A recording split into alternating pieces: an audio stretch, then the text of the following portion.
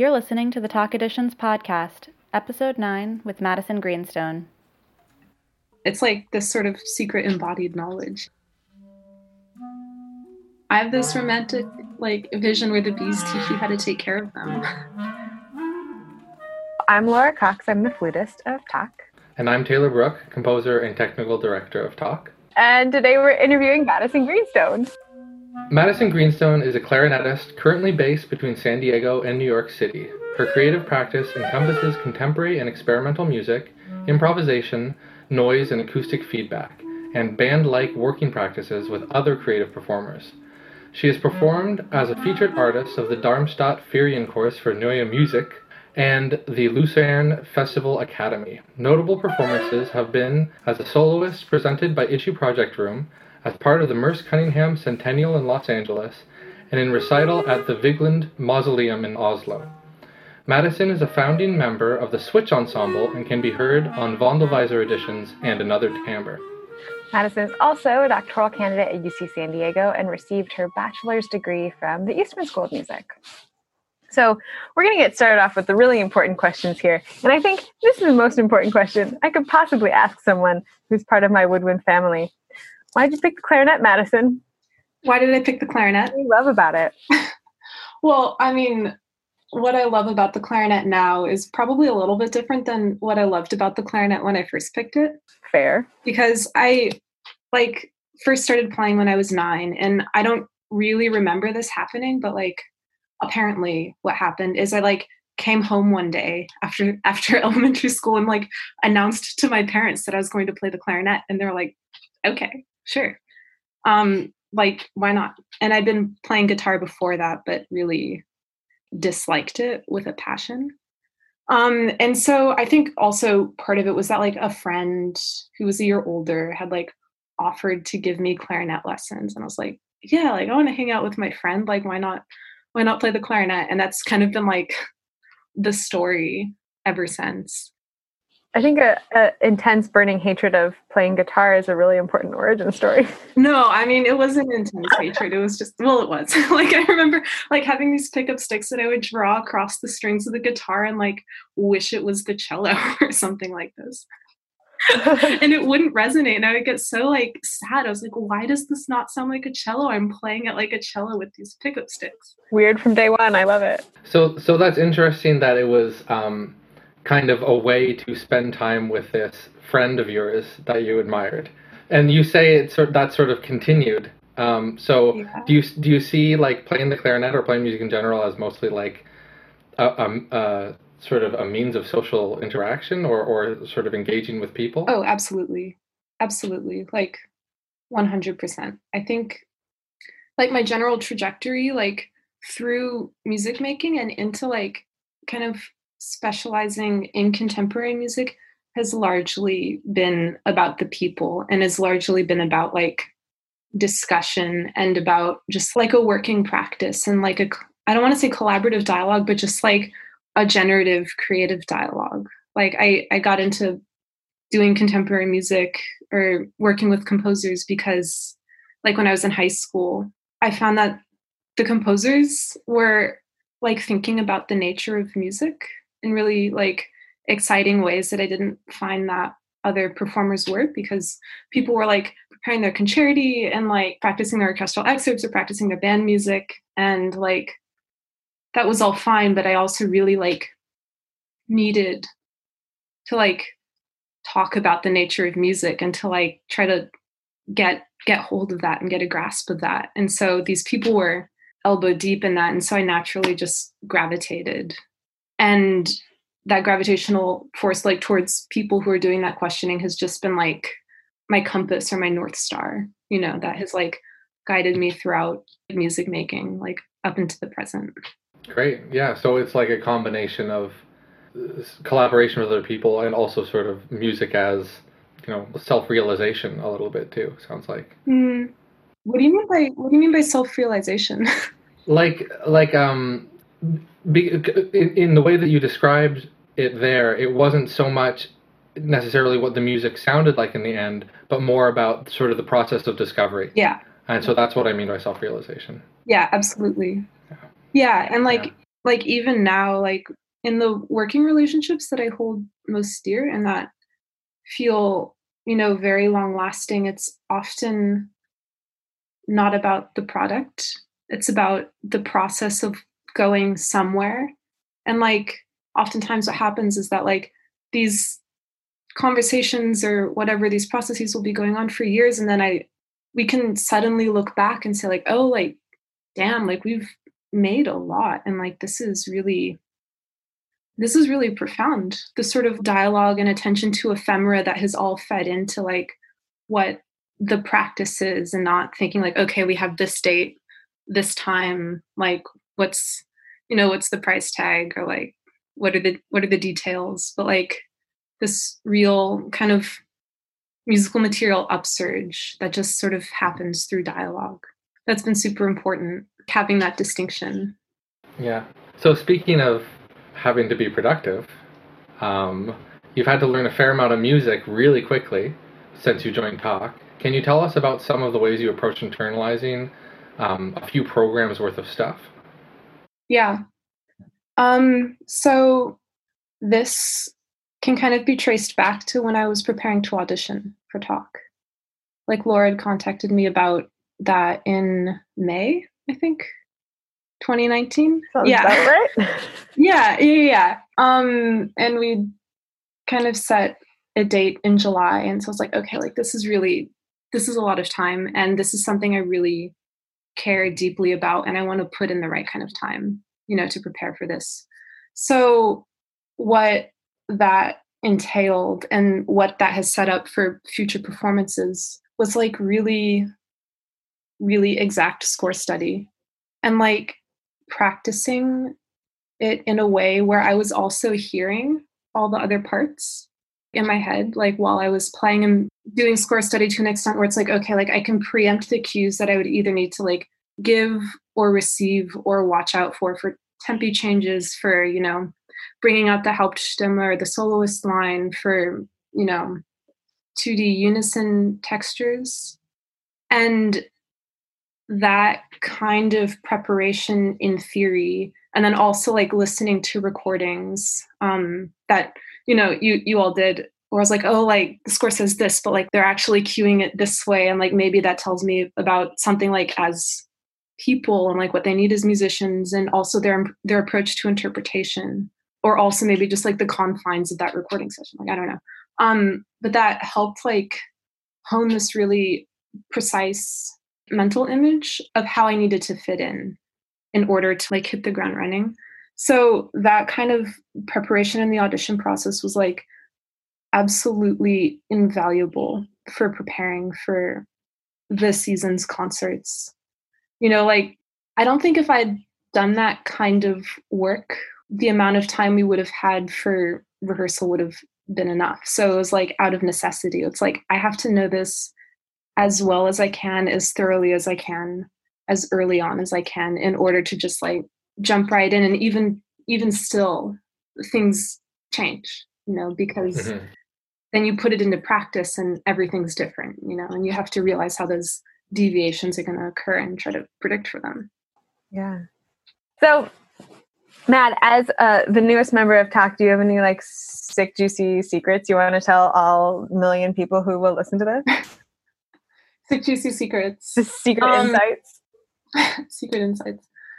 Well, I think an insight that I came to early on was that, and maybe I already told you this, but like the process of interpretation, or where interpretation is as I come in now as a new member, like to me really reflects the time you all put into like learning this music together.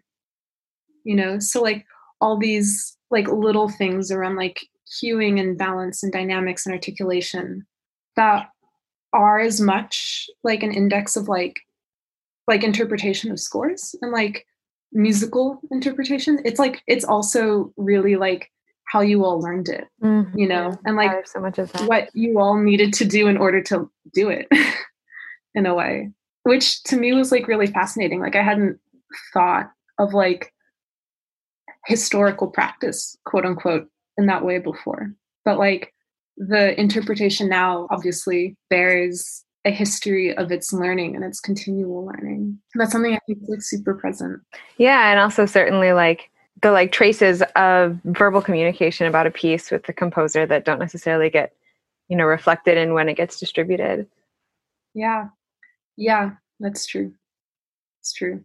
Yeah, it's like this sort of secret embodied knowledge. It's like, oh, this person said this thing, and it consciously or unconsciously not, it like affects how you then approach interpretation and approach your instrument performance. Yeah. I mean, I also feel like the first couple rehearsals we were doing, like I had to kind of like learn a new language in a way, like the language of like how talk talks to each other. Sort of like, I can't imagine what you mean. I mean like the weird riffing that like you and Marina do. Like that was, I mean, at first I was like, what's going on? I completely identify with that reaction. Taylor used to always say, like, when you and David are talking, I have no idea what you're talking about. Yeah, sometimes I literally can't follow what they're talking about. It makes me feel like I'm from another generation. But also, when we asked Taylor to join TAC, we went over to his house and we all kneeled down and asked him to marry us. And I think he was very confused because we didn't really give him any context. Weird against fault. Yeah, so I don't. Yeah. That was a nice memory. Yeah.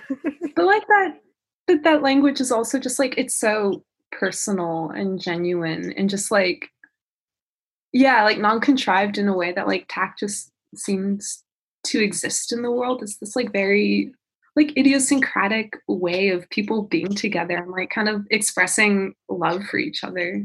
We got that love. So last year, Madison, you were living between San Diego and New York, or rather the East Coast in general, rehearsing.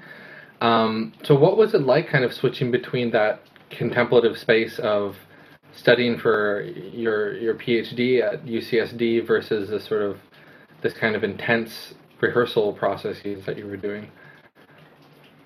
That's a good question. And I feel like if you were to ask me that every month leading up to now, I would have very different answers for that.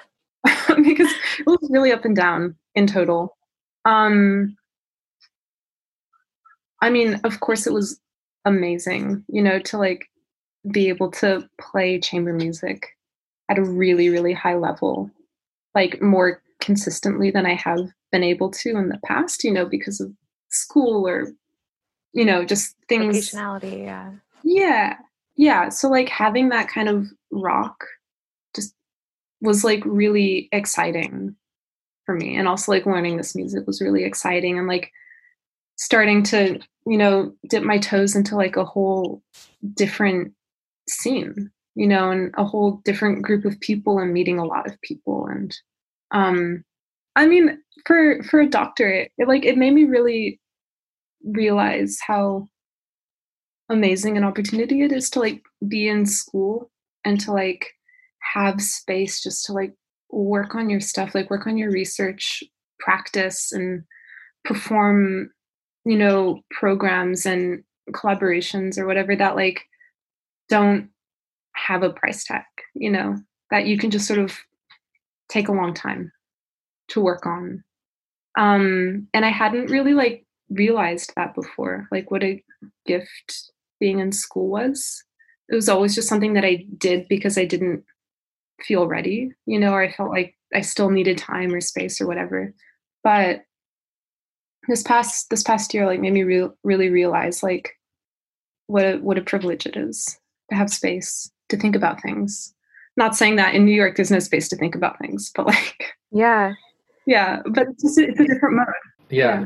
In school it does provide that space, and it's a privilege to be able to sort of say what am I interested, what do I want to do, and so that sort of brings me to something that I'm really interested in asking, because you do a lot of collaboration, and you do a lot of collaboration with mechanical and robotic instruments, or people who create music with mechanical and robotic instruments, and I'm just wondering what you find interesting about playing with robots or doing like robot music collaborations. Okay, so I think we have to backpedal a little bit in order to like Pedal us Get a good back. answer. Take us there. Get a good answer. And flashback, 2011. Yeah, so, but seriously, in 2010, 2011, I was a freshman at Eastman and just like kind of very curious and all over the place and like really got into like Harry Parch and like him as an instrument builder and as like music theorist and kind of also theorist of language in this really strange way that's like opposite to Wagner. And I was like just doing a little bit of research and found that there's this guy in the Bay Area where I'm from named Paul Drescher, who was an instrument builder and like had done, you know, recommissions and rebuildings of some of Harry Parch's instruments. And I think I was like 18 and just like wrote him an email. Get it. It's like, hey, like I'm going to be in the Bay Area for the summer and I'm like really interested in building instruments. Can we build something together? And Paul was so generous and Rebecca was like, yeah, like you can come to my studio like once or twice a week and I'll just show you around and the tools and, you know, what's there and we can build something together. So we ended up making this like little Harry Parch instrument, the Surrogate Kithara, which had like 3 strings, you know, it's like basically a wooden shoebox with three strings. And I remember he was showing me around the workshop, which like the walls just had layers and layers and layers and layers of tools on them, like very, very specific kinds of tools for very specific actions. And he said something that has really stuck. And that was like, he liked contemplating the material history of every tool and that it was made to do a very specific thing and that someone had thought about it doing that specific thing and the need for that thing to be done. And like as an 18-year-old, I was like mind blown. Like it's like thinking at the interstices of like space or the interstices of like what kind of objects are possible.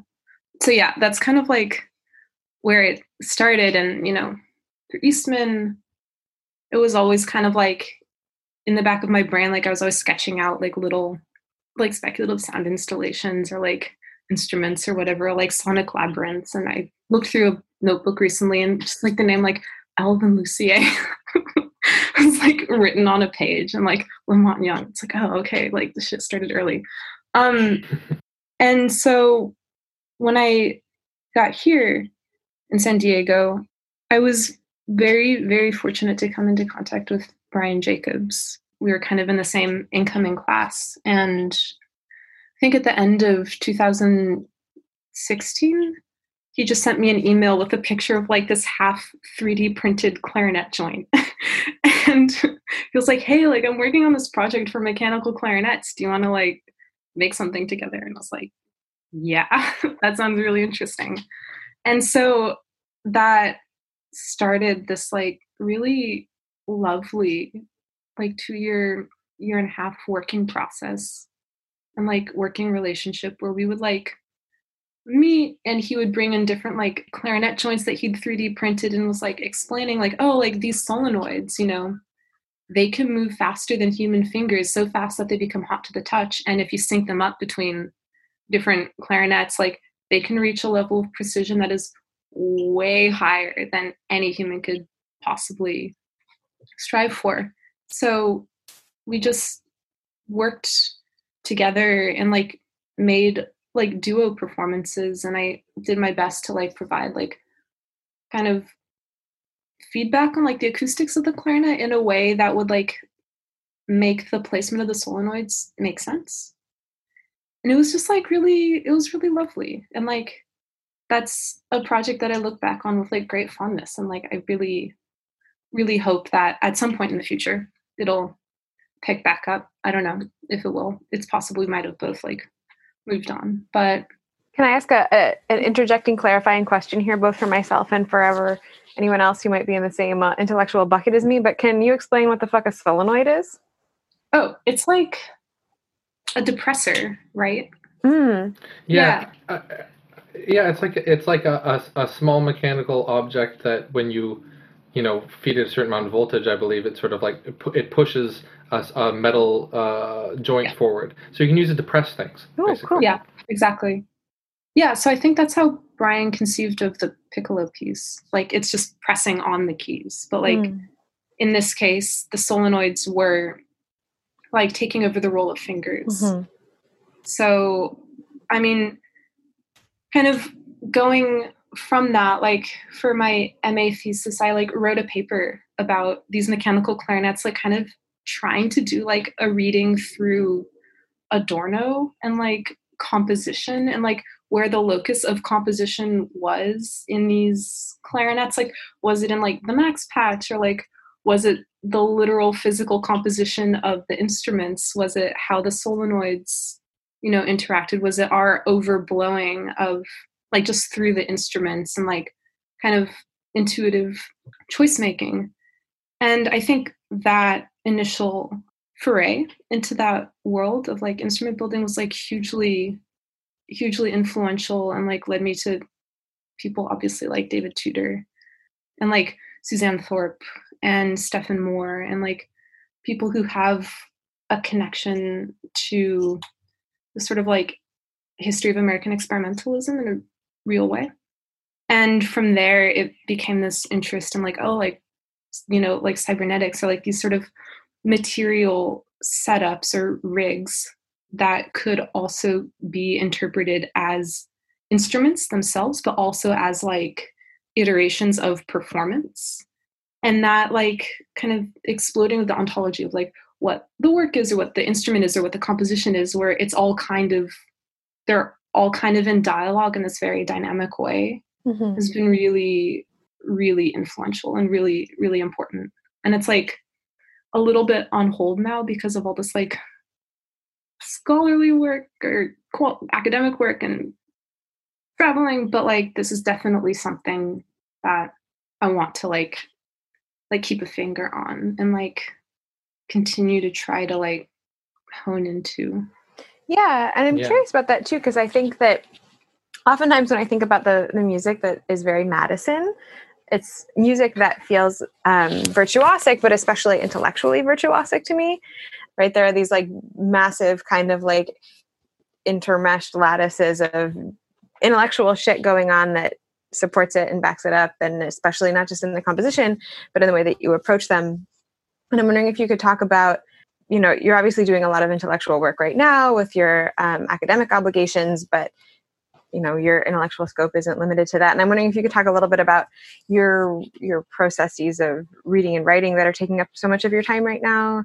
Certainly your processes of playing, of practice, kind of like how these all intermesh to become Madison.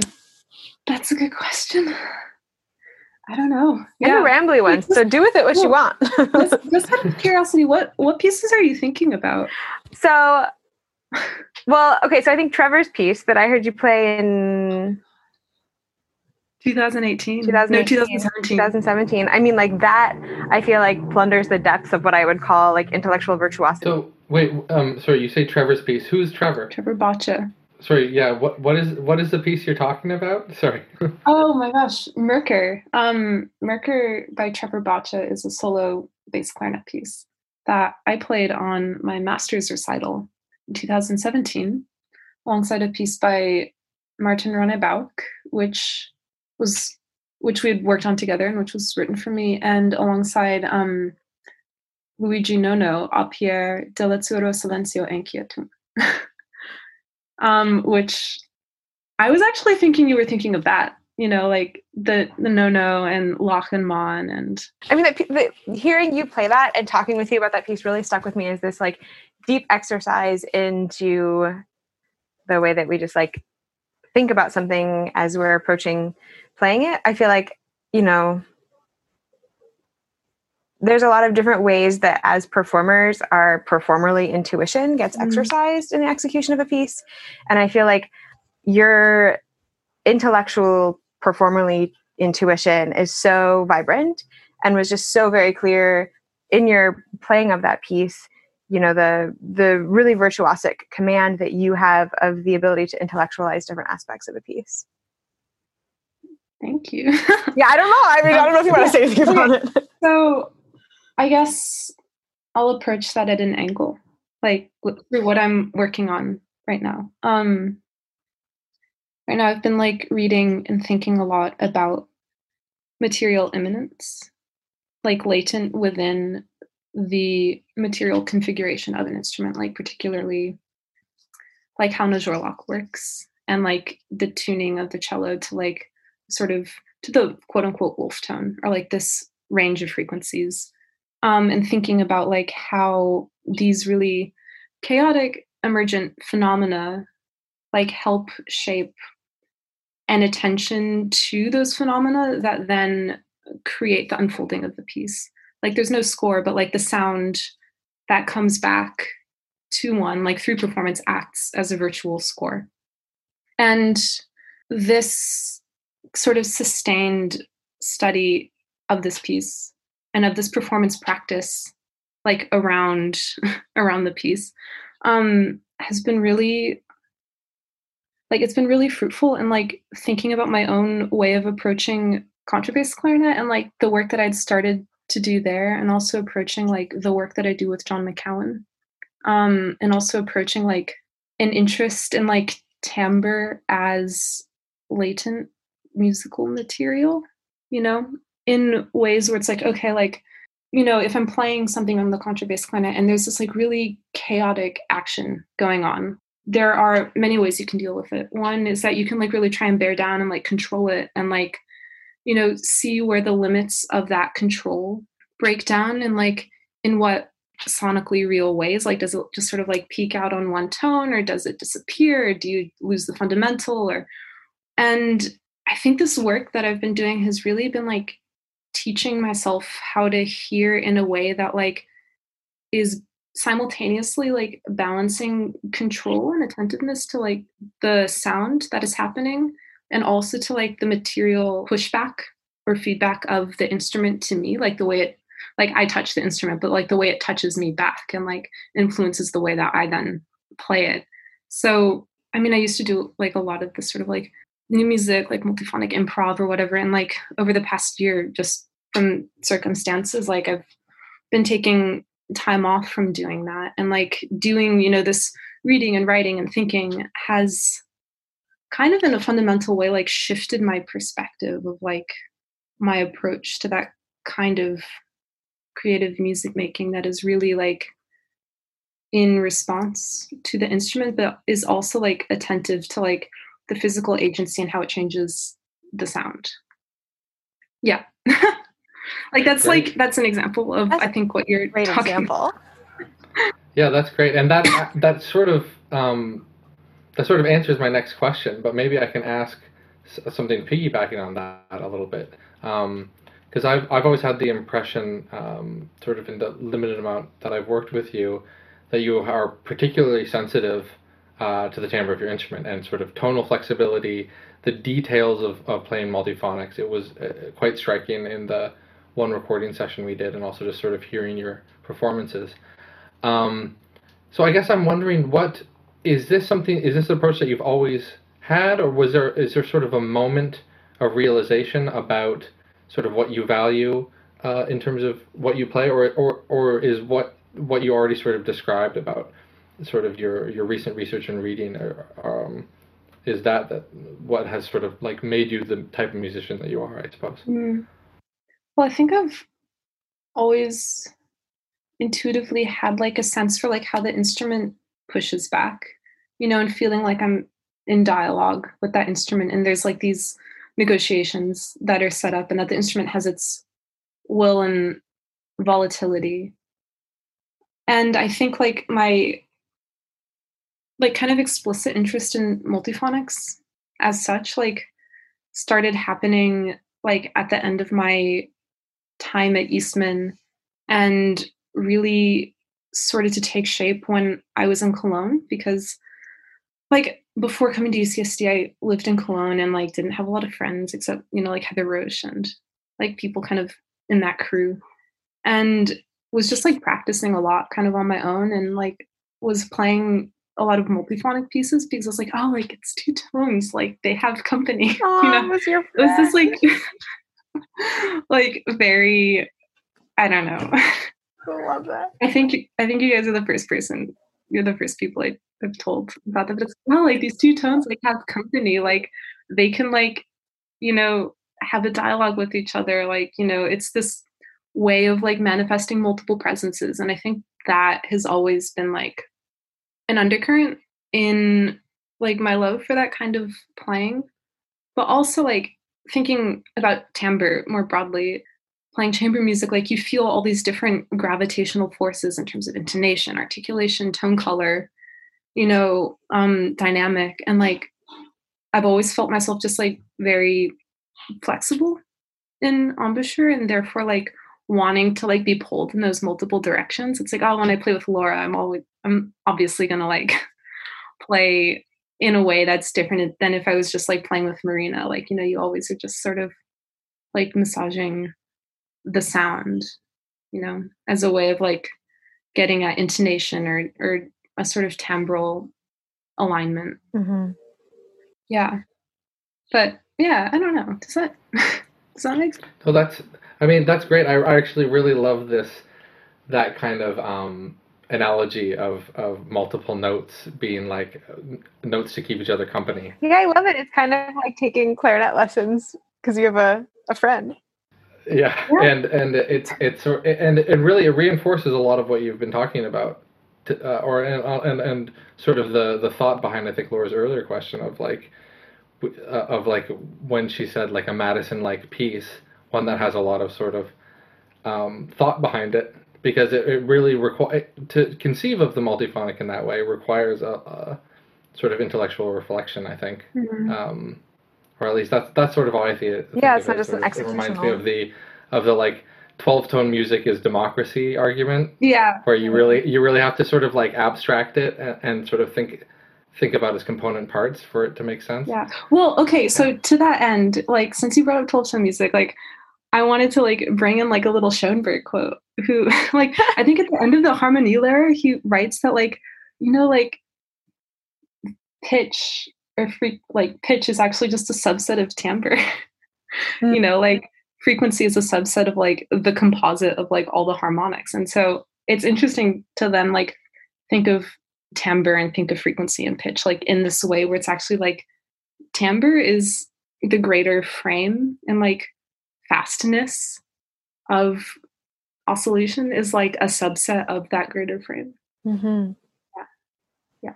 Well, that's interesting too, because I know like when we were working on Ornations, of course, like we spent a lot of time figuring out what timbres we needed to play with to get the best like tuning results. And yeah, and just like instrumental response too. Yeah. Well, so I wonder if we should move on to some of these questions about Madison as a person. Oh, okay. Here's mine. Oh, let's hear it. Was there a particular piece of music or experience that shaped you as a musician and helped bring you where you are now? So many. Well, I mean, okay, like I guess I have to talk about this. If we're talking about like a sort of narrative, like I think meeting Jason Thorpe Buchanan, who's now one of the directors of Switch, like when we were at Eastman, has been like hugely, hugely influential. Yeah, like he came to Eastman when I was a sophomore there. So like, I don't know, I was like 19 or something. And he was a doctoral student and we just like became very good friends like very early. And like he wrote a quartet for me and like he's always just been very, like he's just been a presence in my life. Like now, obviously, like in a more professionalized way through Switch and the sort of performances and artistic direction that takes, but also just from like an early age of just like having someone who's like equally as enthusiastic about contemporary music and the sort of like extrapolative thinking to talk to. Yeah. Well, then a sharp left turn here. If you didn't end up in music, this is one of my favorite questions to ask people, even though it's kind of a douchey question. But like, if you didn't end up in music, do you have any like secret fantasies of where you might have ended up? Or, Yeah. In whatever verb tense feels appropriate. Yeah, I was thinking about this, saying that question, and I think like maybe I would be a translator. Actually, Ooh. yeah. But then I also have to like reconcile like this deep need for just like thinking through movement, you know.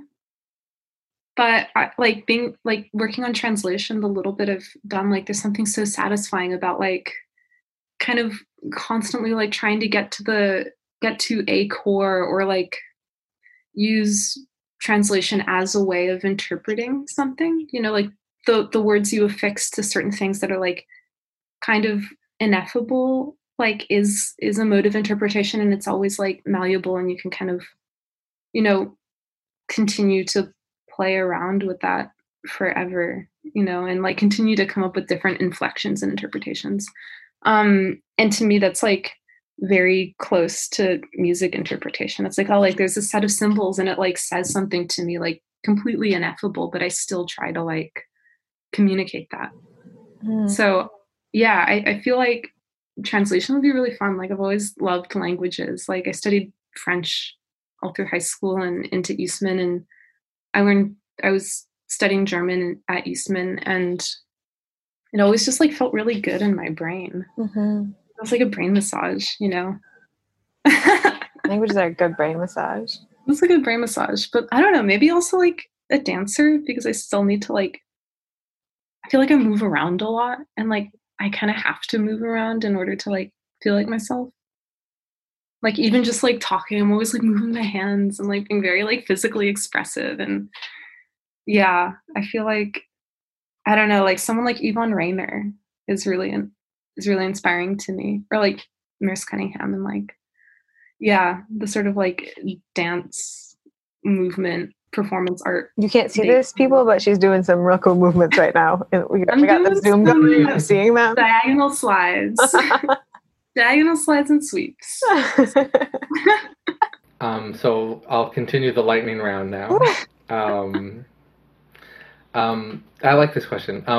What do you think enriches your creative practice, but might not be directly related to clarinet playing or even music making? Ooh. Okay, so in the doc where that question lived, like I'd almost made a comment that said Walter Benjamin, and then because you need to get roasted. Walter Benjamin is a fine answer, Madison. Yeah, that's a fine answer. Yeah, but like reading from that period of time, you know, like turn of the 20th century, like German literature, and then also like the French fallout after the war. Like, I don't know, like for me that's a time period that like really speaks to me. So like, I mean, audiences won't be able to see this, but my arm has been resting on this big island in Jennings. Walter Benjamin. Just for the little spectator here, that's about a 5-inch binding. It's like, that's a big old ass book. Yeah.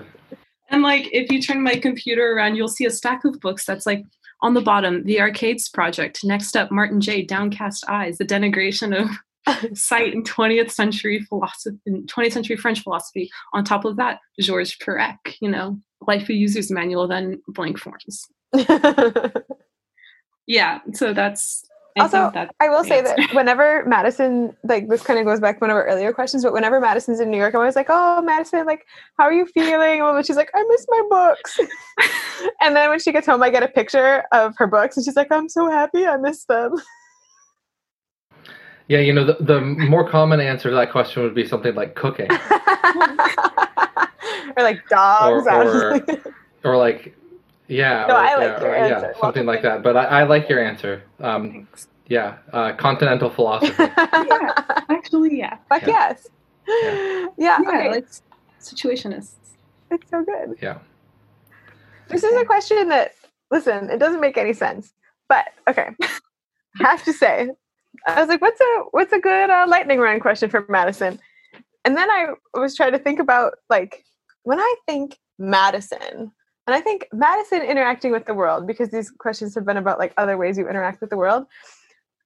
Like, okay, do you feel like when you're outside and there's air around you, right? Because, of course, there's air around you. How do you feel like you interact with the air around you?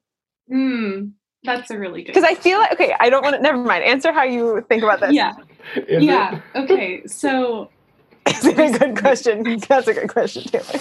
recently, when I've been going on walks and stepping outside, I've been like really attuned to smell. Mm-hmm. Just like maybe it's springtime, maybe it's just like I'm not getting outside so often because social distancing and writing and everything.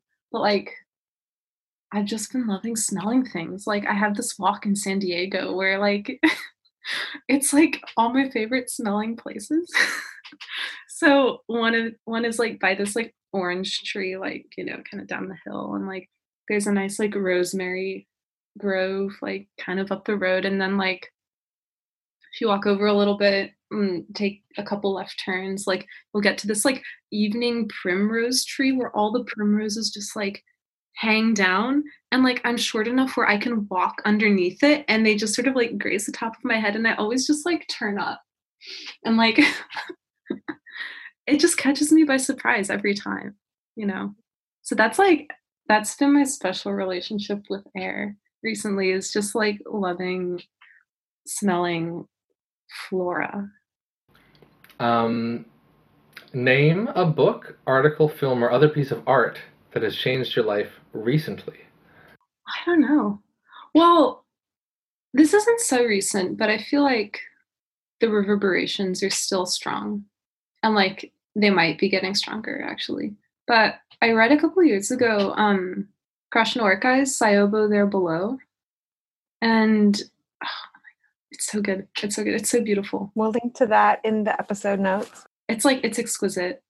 It's an exquisite book, and it's like been really formative too in thinking about like non-subject subjectivity, you know, and like time in that way, because like all these chapters are like really vivid descriptions of places oftentimes. Like one is of this Buddhist temple, another is of like the Alhambra.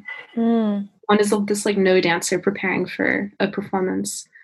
And the way the language works is that it like circles around these particular situations and these particular objects in a way where like every time it returns, it's always slightly different. And like it just really captures beautifully just like the constant malleability and the constant flux, you know, kind of like the Heraclitus flux, you know, you never return to the same river twice. And it has like, it kind of clicked when, for me, like reading Merleau-Ponty, where he's like, oh, like the subject like touches you back, like the thing that you're touching, like it also touches you back. So like, I don't know, I feel like I was more receptive to that thinking because I read that piece of fiction or that book. Okay, so we have so we have the would you rather questions now, right? All right. Okay. You also have to say why. Okay. So would you rather be a professional surfer or a professional beekeeper? Beekeeper. Why? Because Taylor's nodding in deep affirmation. Yes. Because they're animals, and I like want to tend to them, and there's this way where like the bees teach you how to, I don't know, this is totally my projection, but like I have this romantic like vision where the bees teach you how to take care of them. And like you also get to be outside and it smells good. And, you know. That's a surprisingly good answer to a not great question. Offense taken.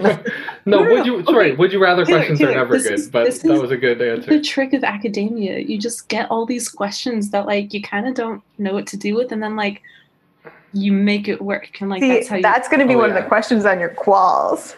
Oh yes, I've learned these tricks as well. Okay, would you rather have everything you eat taste like cornichon pickles or Valentina? I wrote this question. I'm sorry. Can you give me some background on what Valentina's is? Really good hot sauce.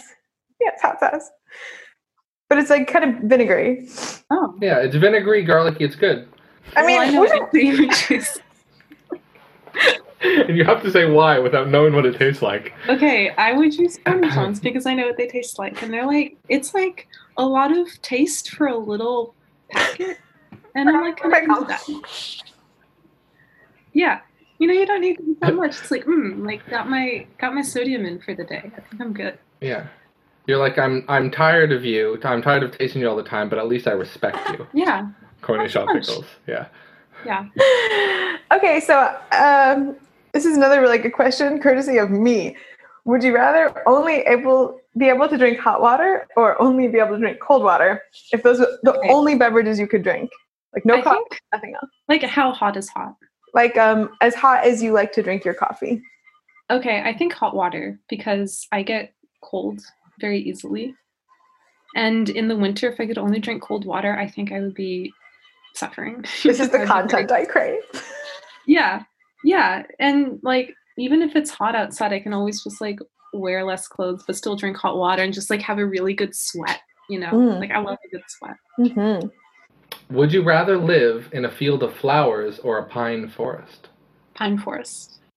Yeah. Because, yeah, it's mysterious. Like the pine forest, like the trees like cover themselves up. I'm like, you're always like going through it, like wanting more, like wanting to like build a complete understanding of this pine forest, but it's like impossible because like you're never able to have an entire understanding of it at the same time, like contemporaneously. So yeah, that's how I would pick pine forest. All right, well, you know what? Listen, I don't think I have any more questions for you, Mad. No. That was a lot of questions. Thank Yeah. I smelled a lot. You are so wonderful. It's so nice to see you and chat with you. Yeah, you too. Oh my god, I missed you guys so much. Major Like, miss. I really, really miss. I can't wait to hug you both. Holy fuck. Yeah. Yeah.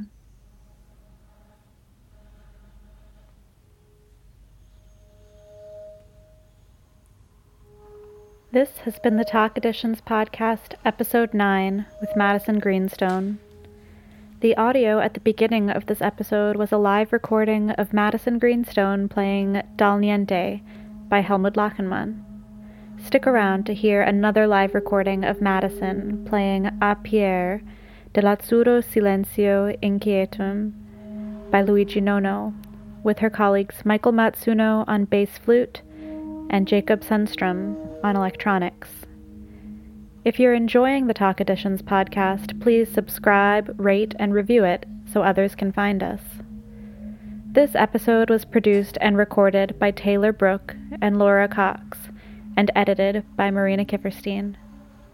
For more information about Talk, go to talkensemble.com or find us on your social media platform of choice. Thanks for listening.